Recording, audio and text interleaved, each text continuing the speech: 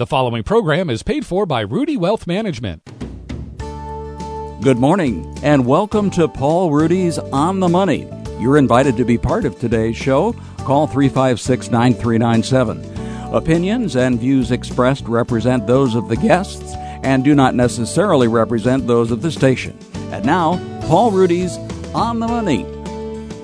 Well, welcome to Paul Rudy's On the Money. I'm Paul Rudy, and I have an additional special guest today, Craig McDonald of the McDonald Real Estate Group. And we're going to talk to Craig and get an update. I have him on periodically. I like to think about real estate not only from a housing standpoint, housing affordability, but even kind of what's going on in the commercial area, et cetera, and get his kind of thoughts on, is it getting better or worse? What areas are getting stronger? Which ones are having a little tougher time? I have David Rudy, certified financial planner professional with Rudy Wealth Management. David, good morning. Good morning. Thanks for having me. And back, Dr. Fred Gertz. Yeah, good to be back. The resident genius. Yeah, you missed all the fun. Well, it gives us plenty to talk about today, both from, obviously, with the excess fluctuation, quite normal actually, but to some degree it's not normal. You have to go back a long time, 90 years, before you see a 10% drawdown or correction from an all-time high in such a short period. So that part it's pretty unusual, but we'll get into this a little bit. But a 10% decline is what 10 to 14 would be just really normal. He used to talk about the crosstown bus. The crosstown bus has been late. We came off of a year where it was a very long period without even a 3% drawdown in the stock market. It was the longest period without a 5%. So, and I find historically that when we get years with extraordinarily low volatility, you usually for the next year or two get a little bit higher than average volatility. Doesn't have to work that way, but that's what. We have to also be careful about the name. A correction doesn't really mean what it says. It just means a 10% downturn. Whether it was incorrect before or correct now is really irrelevant. I agree. It's just, to me, it's a health restoring pullback. We'll get into more of that. You can call in with your questions at 217-356-9397 or text us on the Castle Heating and Cooling text line at 351-5357. You can also email your questions to talk@wdws.com. It's important to recognize that past performance is not an indication of future results. You should not make any investment decisions without first consulting your own financial advisor and conducting your own research and due diligence. Well, Fred, I'm going to start with you first. Just for a lot of reasons. I'm not all that happy about what I've seen on the political side when it comes to budgets. You and I frequently talk about, you don't get overly concerned about a 2 or 3% budget deficit in any particular year. I don't either. But it seems to me in order to reach a minimum of 60 votes needed in the Senate, at least, Republicans, I don't want to get political at all, so I'm trying to stay away from that. So I'll try to choose my language. But certainly the Democrats made a lot of demands for non-military spending, and a big push for this was military spending. So to me, the result completely, both sides, was a budget blowout. Now, I'm on record of saying, because when you look at the data, people think I'm always conservative. I'm not. I'm probably more libertarian or something like that. I've been very clear that Republican administrations and Congresses, they tend to be the big spenders. I mean, people can think otherwise, but they are. This just proves it to me. And it seems to me, before I ask my question, it seems that for now a decade or so, maybe longer, we've had a trend toward somewhat higher taxes, higher regulation. Spending increased quite a bit the last decade. I think really essentially raising the burden of government. And I think this is my theory, that helped drag down the GDP. I know we had crisis and all that, but here we come off a period with modest 2.2% from mid-2009 real GDP growth from mid-2000, 2009 to early 2017. Obviously, some of that can be explained by the crisis, but in 2017, we started to see a shift from that more towards pretty sweeping tax regulation in some areas, at least corporate tax rates. Regulation was cut dramatically, and we pick up 3 quarters in a row, pretty close to 3% real GDP, and it looks like the first quarter might be 4% real GDP. Is this dream of getting back to a long-term potential 3.5-4% growth, has that died? Did that die last week? I don't think so. In the short run, it may actually have been improved. In the long run, I think it's going to be a drag, as you said. There's always the the question of who are the big spenders? Is it the Republicans or the Democrats? And the answer usually is it's the incumbents. Whoever is in charge wants to make people happy. It's called the two Santa Claus theory. One Santa Claus brings you tax cuts, the other Santa Claus brings you extra spending. And it turns out now that the Republicans, with the cooperation of the Democrats, are in that same mode. So this is sort of like going back to 2009, where he had a stimulus, a so-called stimulus that was brought in by the Obama administration. Well, this is a kind of similar stimulus, but we don't really need a stimulation right now. We're in a situation where we're close or maybe beyond full employment. Inflation is starting to tick up just a little bit, so this is not the time for this. So again, I think it's more, as you said, a political issue. It's not going to have any negative impact in the short run. It may be more difficult to correct in the long run. And I agree with that. But now that we're starting to see $1 trillion deficits, as far as the eye can see, if I'm a CFO of a major corporation, a few weeks back or over the since the beginning of the year, I've been pretty giddy thinking, wow, we're going to have corporate tax rates go from 35 to 21%. They appeared to be permanent from that standpoint. Now, if I'm the CFO seeing $1 trillion deficits, I'm seeing a government which for every dollar government spends, it's either taxed or borrowed from the private sector. I see now the excuse they're going to use to raise taxes again. Right. And so it's gonna cause me to cool my jets. Maybe. So I'm not sure that, again, it's a long-run kind of thing. I'm not sure that's been incorporated in the asset prices already, but it's certainly a concern. The more immediate kind of explanation, which people have been giving for a couple of years and finally happened, is that there's going to be a little bit of monetary tightening. The economy is getting close to full employment. We're going to start to have inflation concerns, and this may be a kind of typical Fed-induced kind of recession where not recession, but drawback.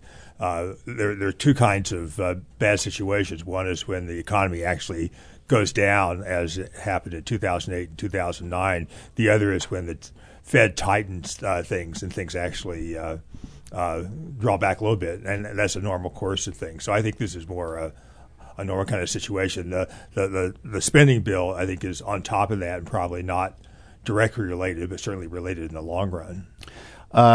We have an email. Can you please explain to me how losing money is healthy? I guess this relates to my health restoring correction. You must be a multi-trillionaire and can afford to lose money. Well, I think I'll take issue with both of those. Nobody's ever accused me of being a multi-trillionaire. And when I hear people talk about losing money, that's a different concept to me. What I'm talking about, maybe it's healthy for you. For me, losing money is not healthy, Mike. Now, I get that completely and it's only because the media, the financial media, and the industry has done such a good job at telling people when stock prices decline that it's a loss. Yeah. And I've always said on this show and in my newsletters to clients that how do you lose money? I got in this business that I was at 1,000, and now, they were celebrating a couple weeks ago that the Dow was at 24.6. Now there's people in the streets panicking because we're at 24.6. But this is the psychology of it all. Right.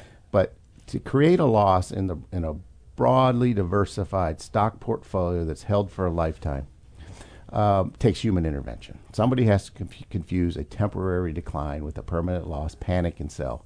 That's how you create losses. And this is what I'm talking about, Mike. Right. The volatility is the price you pay for these excess returns. The so-called equity premium comes from the fact that in the long term you usually gain more from investing in stocks than you do from fixed income. 2 to 3 times net of inflation. But the price you pay is this kind of the uncertainty, right? Uncertainty or volatility, whatever you want. I'll call it unpredictability. I'll call it fluctuation. We're talking about the same thing, Fred.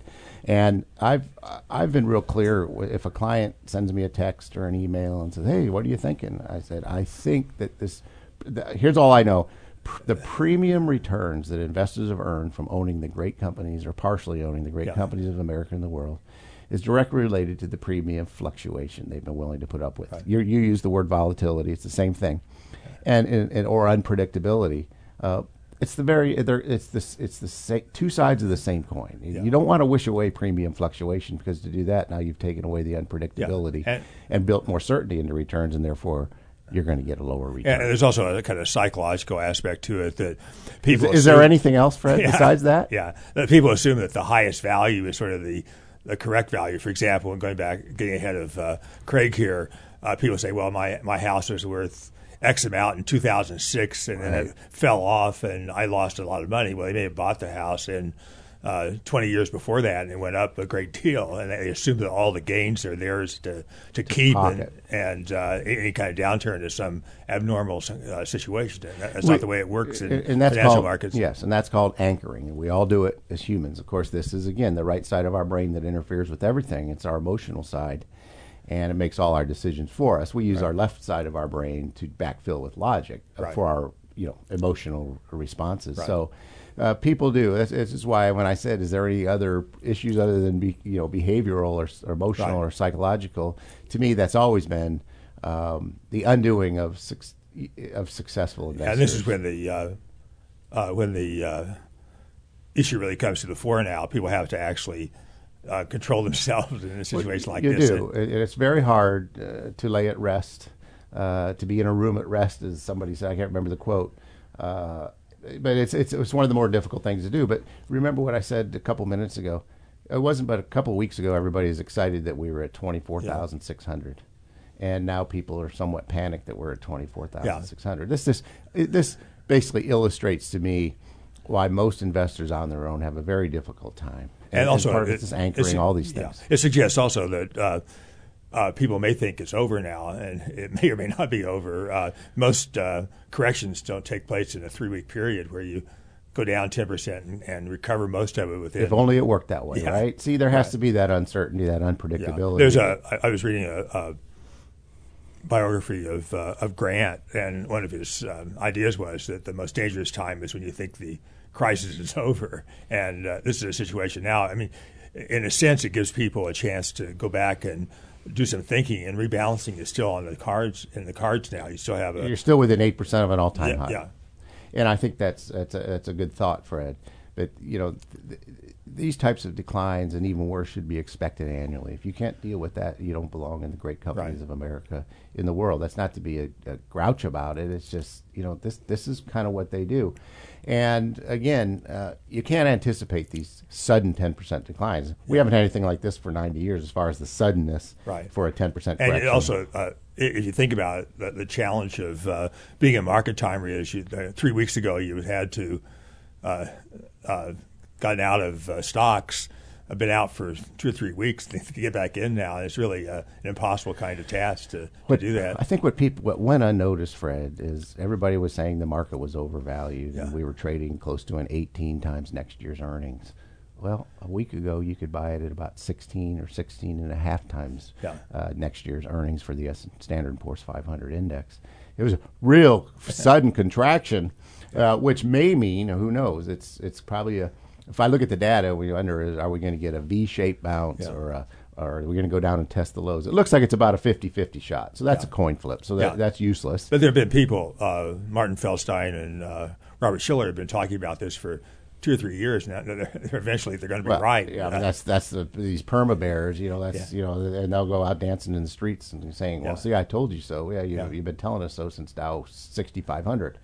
And that's the problem. Again, it's my view that the financial media's mission is to remove our long-term historical perspective. That way you need them, you need their headlines, and that way you're living off of headlines. And really all you have then is chaos theory. This thing could bust at the seams at any moment. Tune in at 10 for tonight's special. Yeah, I get it's psychological that if someone has been in the market for a long time, you sort of have your plan, you let it ride. If you just inherited $1 million and have to decide whether to put it all in the market right now, that's psychologically a different kind of task. It all circles back to that psychological dimension.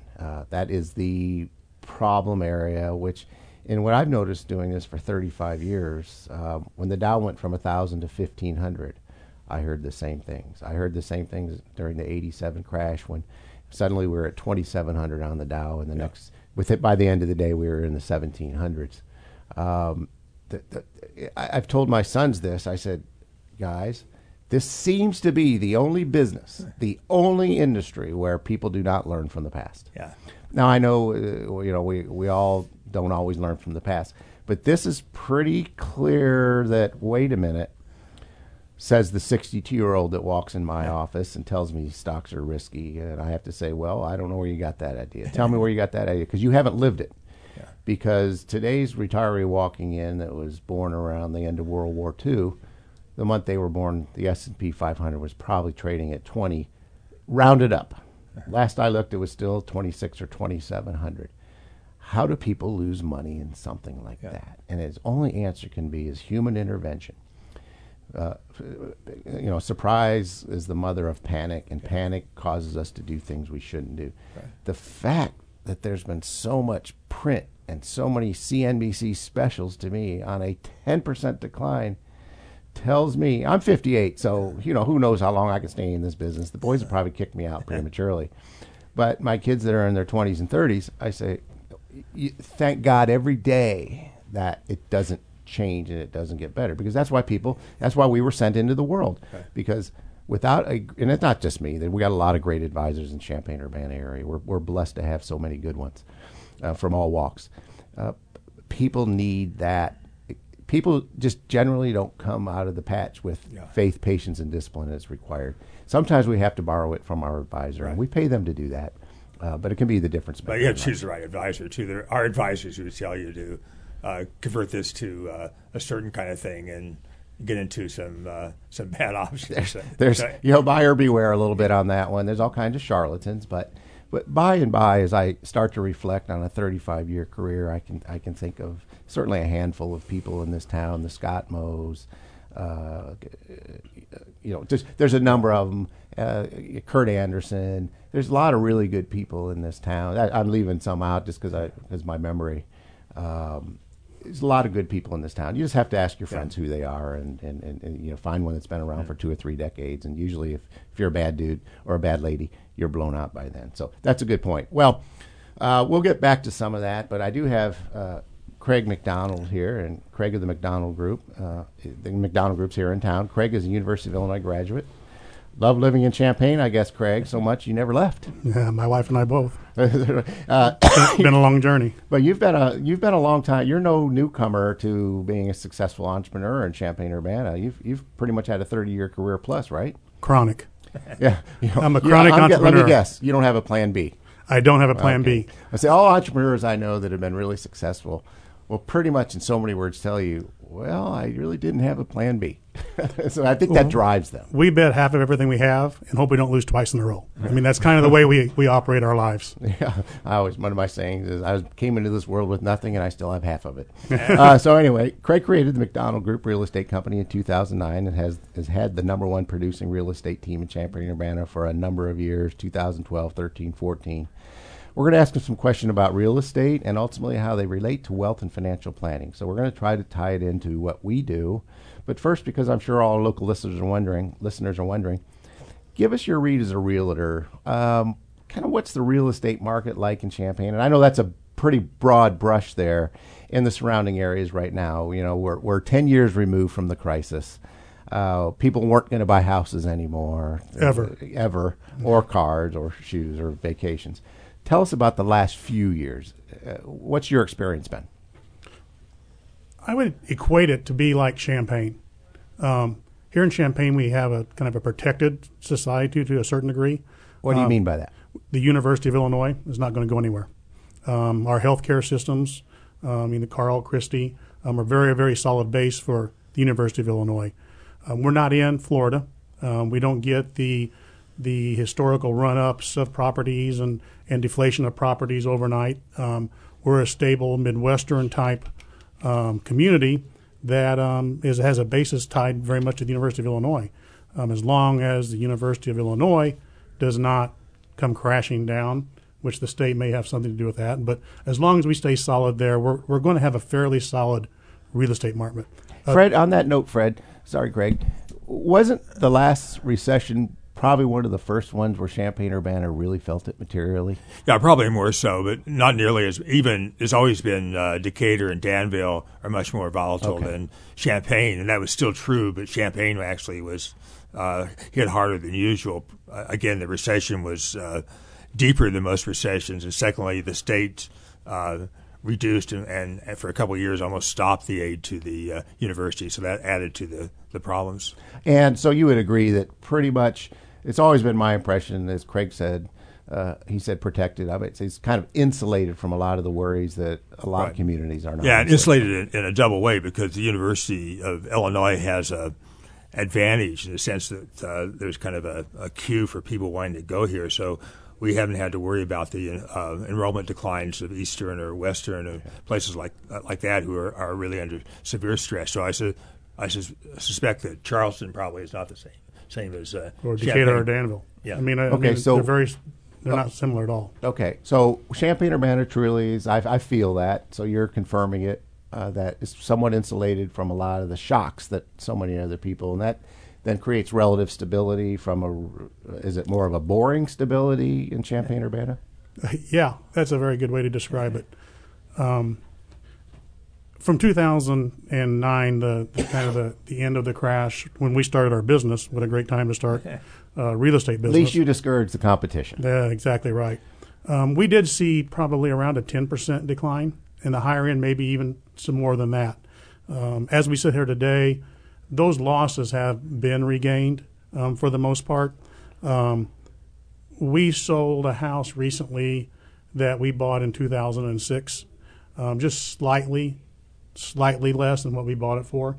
And that was the height of the boom. I mean, in 2006, yep, that was it. When we bought it, and it's interesting. I went back and looked, and because people are talking this morning about interest rates, right? The tick up, and we're going to get into that too. How that's going to affect us. But when I look back when we bought our house, the average interest rate was 6.5 to 6 3/4, and that's at the boom, right? The very top of the market. People weren't concerned about a 6.5 point interest rate because that's really a normal, Fred, from an historical perspective. Wouldn't you say a 6% interest rate is kind of a normal? I came to Champaign in 1980 and. 10%. But from a normalization. Yeah, right. Okay. So we have that stability. Now people are.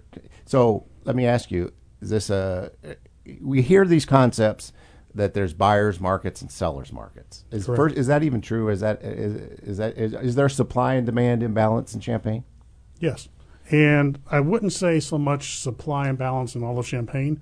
There are certain pockets, sub markets that we get to that are certainly more desirable, certainly more sellable or perceived as more sellable. As we get to the higher end Champaign, it may not have completely rebounded to the levels that we were at previously. So there's specific markets. Like an example, if you just go by the numbers, we have about a 4.4 month supply of homes. If you own a $250,000 house, that's probably accurate. I mean, if you own a $700,000 house, that's not very accurate at all. It's going to take more months. Yes. I mean, when you look at how many homes have sold in that price range and what you can expect in a year's time to be taken off the market, I mean, it's a much longer haul. Has the appetite changed for that? Is there just less appetite because of 2008, 2009 shock that people say, I'm not sure I want to get into that $1 million or that $700,000 house? Not sure. An attitude. Yeah. Is there an attitude? I'm not sure if I'm smart enough to say that. Well, I'm just wondering if you feel it. But there's some reluctancy. Okay. There's fewer people, and maybe we just have recently come out of this emotional side of the crash, yes, that they don't exactly have that confidence yet that things are going to be okay for many years to come. I mean, I got a call yesterday from a gentleman that just finally felt that hey, my wife and I are doing pretty good, and it's time maybe we move up a little bit, and those are positive signs. That's not into $1 million home, but that's from a 250 to a 400, and that's a normal type move in our market. Oh, okay, that's interesting. So right now, it's really just it would be like a lot of what we have to say. It depends. You tell me what price you're talking about, Paul. So supply demand imbalance at 250 to 300. Yeah, it's tight. They seem to be building a lot of that. Yeah, I can look out my window and see them just stamp them out. You can go to new construction, and it doesn't take Dr. Fred here to be able to assess that they don't build much over 350 in just the spec type homes. When they start pressing that 400, and a spec home, I mean a builder builds a home with no buyer, just puts it out there, and somebody hopes that somebody buys it. You don't see a lot of spec homes over that $400,000 number when there's a reason for it. Are these $250,000, $300,000 houses that they're just kind of like putting up pretty quickly? They all seem to have a similar kind of all, they're like built out of a mold, so to speak. I don't know what the term is for it. Are they going to stand the test of time from a quality standpoint? Oh, yeah. Okay. I mean, that's a really interesting question because we go in these homes, and I'm with several different builders on a weekly or monthly basis. And, I mean, they've made these homes so energy efficient. I mean, from a regulation standpoint, they now have to put air circulation units into them. So, I mean, we've regulated ourselves to a point that we have to correct it. And so the construction and the, I guess, a long-term viability of the home, I don't think has changed much. It's hard to get a new home for $250 now. You're talking, 1,500 square foot home for $250. What do you find if I could paint a broad brush, the main outside of price that people choose a certain house? Is it education? Is it particular school area? What's really kind of causing people to live in one part of town versus another? I would say that at some point it's a trend as well, too, as much as anything else. Paul, you lived through the when we all lived in the center part of town the mass exodus to Southwest Champaign because we could build the bigger and more grandiose houses, bigger lots and all that. We're almost seeing the reverse work now, that people are moving back towards the center of Champaign and looking for those kind of things. We, too, are a market. The housing is a market, whether people want to believe it or not. I think that we said that, everybody thinks that their home is worth their highest value, just like their stock was. I mean, that's so true, but the market really dictates. The market doesn't care what you think, right? Or what you did to your house or what you paid for it. And neither, by the way, does the buyer wanting to buy your house. They could care less what they've done. What they're doing is assessing the value, not necessarily the price. The value of this home. Isn't that what we always do? We all focus on price, or does that advisor charge or that person charge? Yes. It always comes down to a value proposition. It sure does. Is that why the real estate industry is dominated by 2 or 3 players in a town typically? I wouldn't. No, I don't think that. I don't think that's the reason at all. I think it's difficult to explain and to communicate the difference between price and value. Okay. That when I'm working with a seller, trying to get them to understand how the market and how the value, somebody's valuing their house. Is it on a lake? Is it not on a lake? Is it close to a country club? Is it got big square footage or a small yard? All those things are value. And the difficult part of our job is we're also built on huge emotion. That a certain person will come in and overpay grossly if you compare the statistics to that. Right. But they didn't pay when it became the value to them. Right. This value to them was worth everything. So when we try to, analyze the price of a home, the unicorn shows up every now and then. And that's where we get to the highest is what everybody thinks their house is worth. Sometimes it's a feeling, right? This house feels right. Yeah. Well, but it costs more than the other 3 houses, but this one feels better. You had this experience. We walked into a house one time. You knew exactly what was it. Right, you got it. I mean, so does mom, so does the kids. I mean, that's how it works. Okay, so people talk about home improvements. That's kind of a financial issue, so I'm going to kind of circle back and get back to that. I think most people just automatically assume that if I put more money in my house, I'm going to get it back. It's an investment, they would probably call it. In your experience, do these projects, or are there some projects, do all projects are going to get all your money back? Some you're going to get none, some you're going to get all of it? All projects aren't created equal.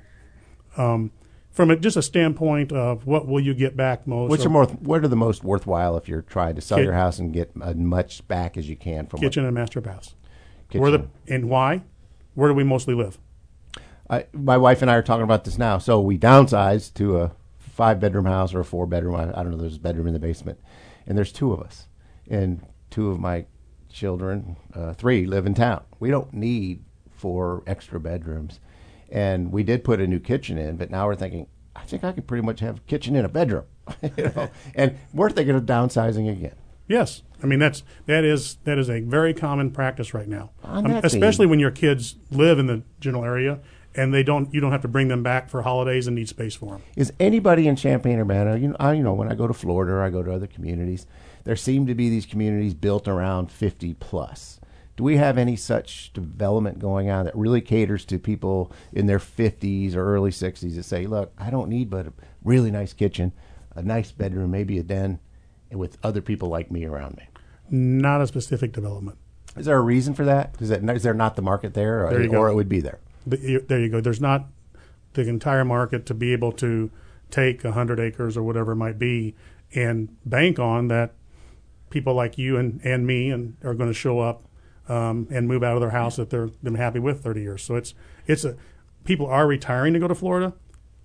Not many are retiring to come back to Champaign, especially with the state woes, fewer and fewer. Right. So, I mean, when you put improvements to a house, even those improvements are going to depreciate, aren't they? Sure. Yeah. So, I mean, I think this is all part of, you don't always get it back. Are there high-quality small houses available? Yes, there are. And I'm not trying to push one area over the other. It's not my position here. But, some of the homes in the Clark Park area, I mean, everybody's familiar with the Clark Park area. Some of them that have been redone, I mean, some of them have had nothing done to them. Right. But some of them have been redone are, absolutely stunning. And with the smaller footprints, the smaller, bedrooms, the smaller, but extraordinarily nice. And when we get one of those, Dr. Gertz, they don't last very long. Because there's, like you said, there is a bit of a trend to kind of want to move back more central for some people. Yes. And then a lot of them don't want to do a lot of work once they buy it. So if they find that house that's been redone in a way that feels right to them, I could see that. I'm going to pivot here a little bit, Dave, with you. Because, Craig, over time, Fred, it's fair to say, over time, define time, but over a reasonable lengthy periods of times, measured in decades, I guess, prices go up, and people have capital gains when they want to sell. They can exclude a certain amount, still a pretty large amount. And David, I'm sure when you took your certified financial planner's exam, you had to deal with this issue all the time. How do people deal with that, David? Well, I think it's good that you bring this up, actually, because I get this question a lot from clients, and they say, maybe it's someone that's owned their house for 20 plus years, and they do have some gains built in, and they're wondering, like, well, I'm going to owe taxes on, my gains when I sell my house, right? And I tell them, most often the answer is no, because there is this capital gain exclusion on personal homes. And there's some rules around kind of the requirements for being able to qualify for that exclusion. The amount is $250,000 per person, so a married couple would be $500, an individual would be $250,000. So, I mean, you would really have to have a really significant gain built into your home. And like Craig was saying, in Champaign, chances are, unless you have a really big house, it's going to be hard to really exceed these limits. But then the qualification rules is basically that you have to live in the house for 2 out of the last 5 years, and then you have to use it as your principal residence for, I think, that same time period. And I think there's rules like if you don't meet that full time period, you get some pro rata exclusion. That's where, at the end of the day, it's probably best to talk to your CPA and say, hey, I'm planning on selling my house. Here's what I bought it for. Here's what I'm going to be selling it for, likely somewhere around there. And just talk to them about the tax consequences, because at the end of the day, they're the experts. How often does this come up from a practical standpoint in Champaign-Urbana? Are they even aware of it? Are they even concerned with it? Most people, if they're moving up, they may be selling a house at a gain, but it's almost irrelevant in Champaign most of the time, isn't it? I've not ever had it come up. Really, Yeah. It's not ever been a consideration in any transaction I've been involved in. Okay. Occasionally, and you'll have people moving from California, and they actually have a capital gain. They want to buy a bigger house they normally would to protect that gain. But again, it's people moving. It's a nice here. problem, Fred. Yeah. Nice problem. Does it make sense to get a home warranty? I see these marketed, Craig. I don't mean marketed I'm not trying to make it sound like it's bad when buying a house. My son Paul, he was recently staying with a friend who never had a water heater start leaking, or did have a water heater start leaking just weeks after he moved into his first house. This is notes from my son Paul. He didn't have the warranty. The other realtor he was working with had offered to pay for it. Is this common? He certainly wishes he had a warranty, but was that just bad luck? So where's your It depends, I bet. Do you buy an extended warranty on your computer? No. Okay, same question. So you have to do, do you mean by that, if I think I can afford to take the risk, I don't need to pay? I know that Best Buy is making a lot of their money on warranties because some people, if they break their computer, cannot afford to replace the computer or even repair it, so therefore they do it. I'm going to give you two exceptions. Okay. Other than that, there are two exceptions. If you're dealing with a client that basically all the money they have is that 5% or 10% down payment, they've saved for that specific purchase, and they have no money left over, and if something like that were to happen, then a home warranty can be helpful. The other one is if you're buying a significantly older home, that there's a good chance that you have a furnace or a refrigerator that's 30 plus years old, that there's a chance it goes out. So those are the two considerations.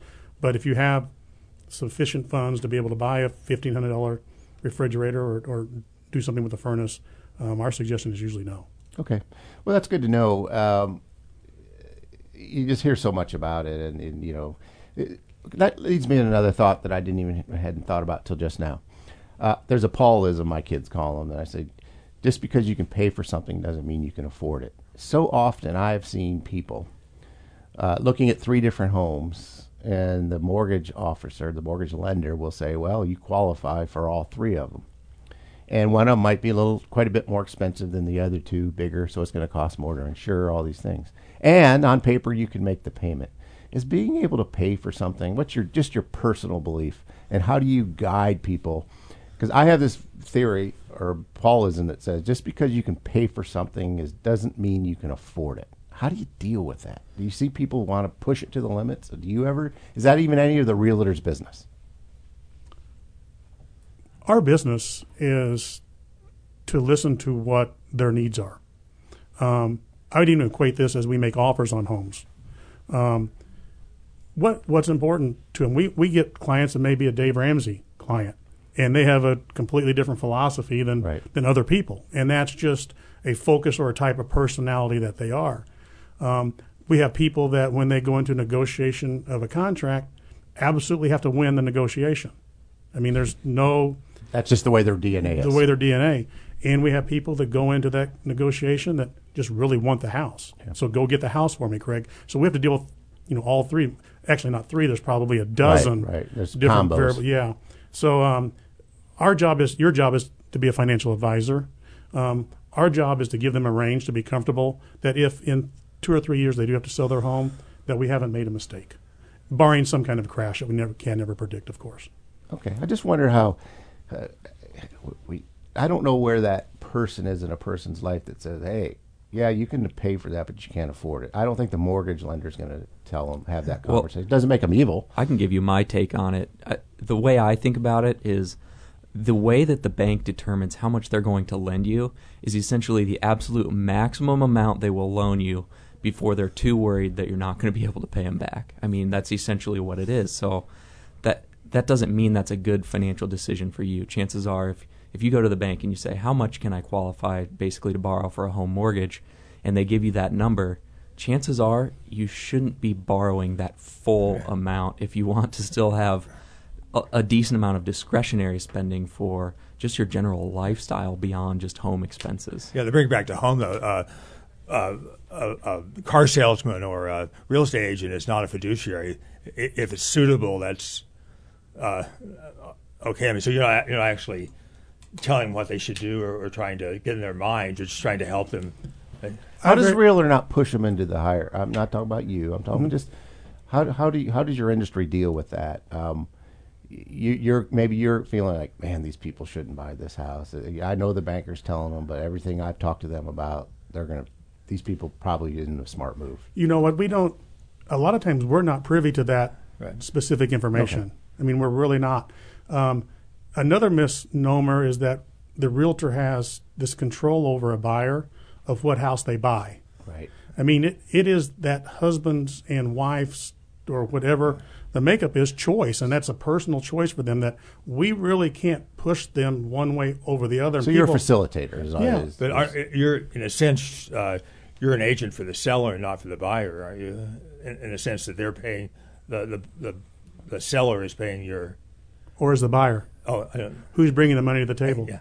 I mean, so there's another way to look at it that we do all the time, and that people assume that since the commission's coming out of the sale of the house, that the seller's paying for it. But the loan that David talked about is what's paying for that commission. So is the buyer truthfully paying for it? Well, right. If there wasn't a commission, see, a person can only afford so much house.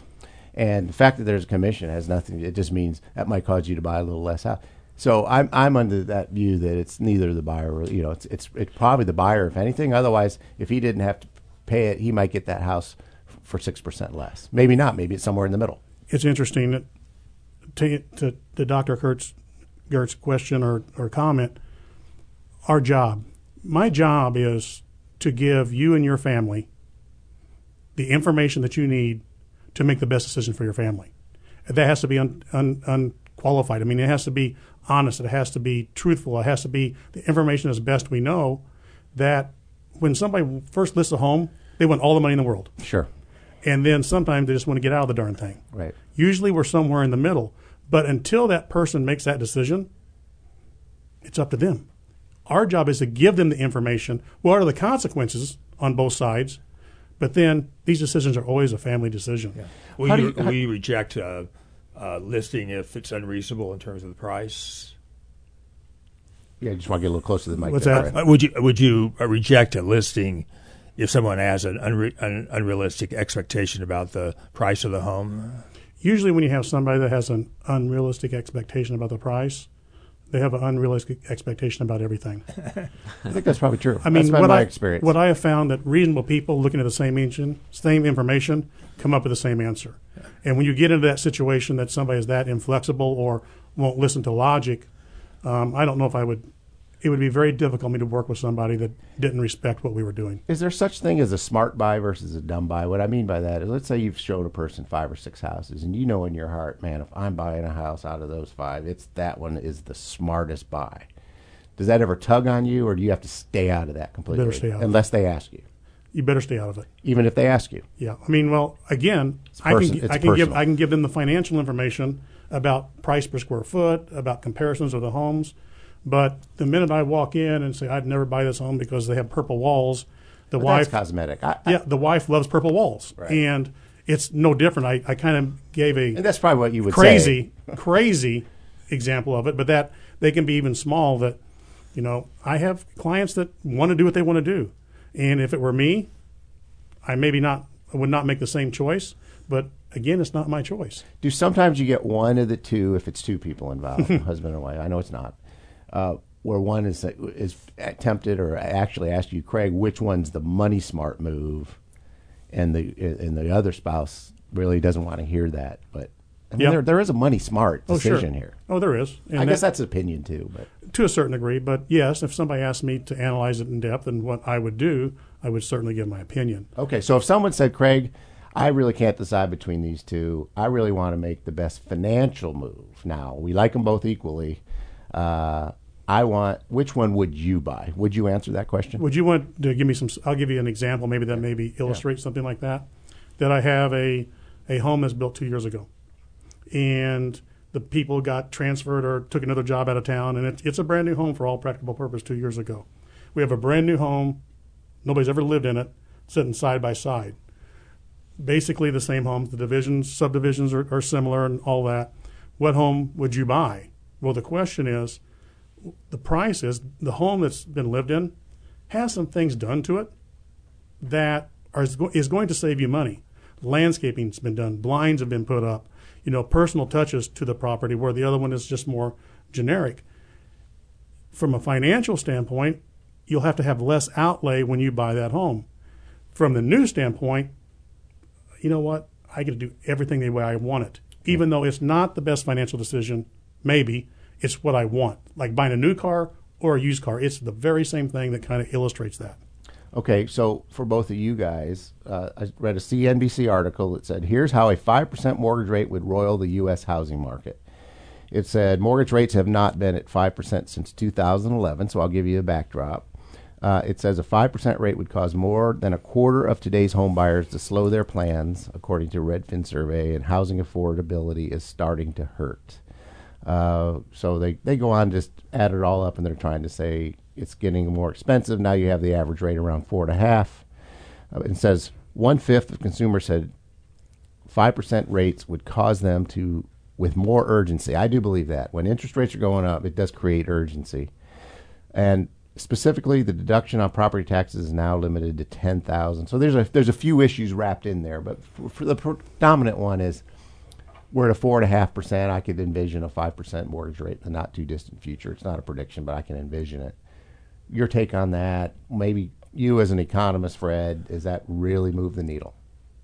Go ahead, Fred. Okay. I probably, if it happens gradually over a year or two, and the expectation is it's going to continue, I think it's probably Isn't that the big issue? Is Yeah. wait a minute, is it going to go higher? or I better get in is now. it going to go back lower again? But if you assume that it's going to stay there or go higher, it may take a little while for people to adjust. But I don't think it's going to have a big impact over a long term. So for you on the ground now, because we have seen an uptick. Mm-hmm. I got my mortgage at 3 3/8. I can't get that anymore. No. And every headline is interest. You haven't seen anything yet. How's that today on the ground impacting things? There's two sides. There's the buyer side and the seller side. Every time interest rates go up, that buyer can afford less home than what they could the day before. Right. Because they only have so much money in affordability or Back what to the what lender says David they're said, going to they're allow. qualified or whatever it is. So today they can buy more house than they can if they wait 6 months and the rates are 5%. From the seller side, as you're thinking about putting the home on the market, let's say, there are more buyers right now at this time, if you believe interest rates are going to go up, than there will be for your house in 6 months as they go up. So those are considerations that we talk about every day about affordability of houses, the value of homes. But so you can use each side of the argument to say, is it a buyer's or seller's market?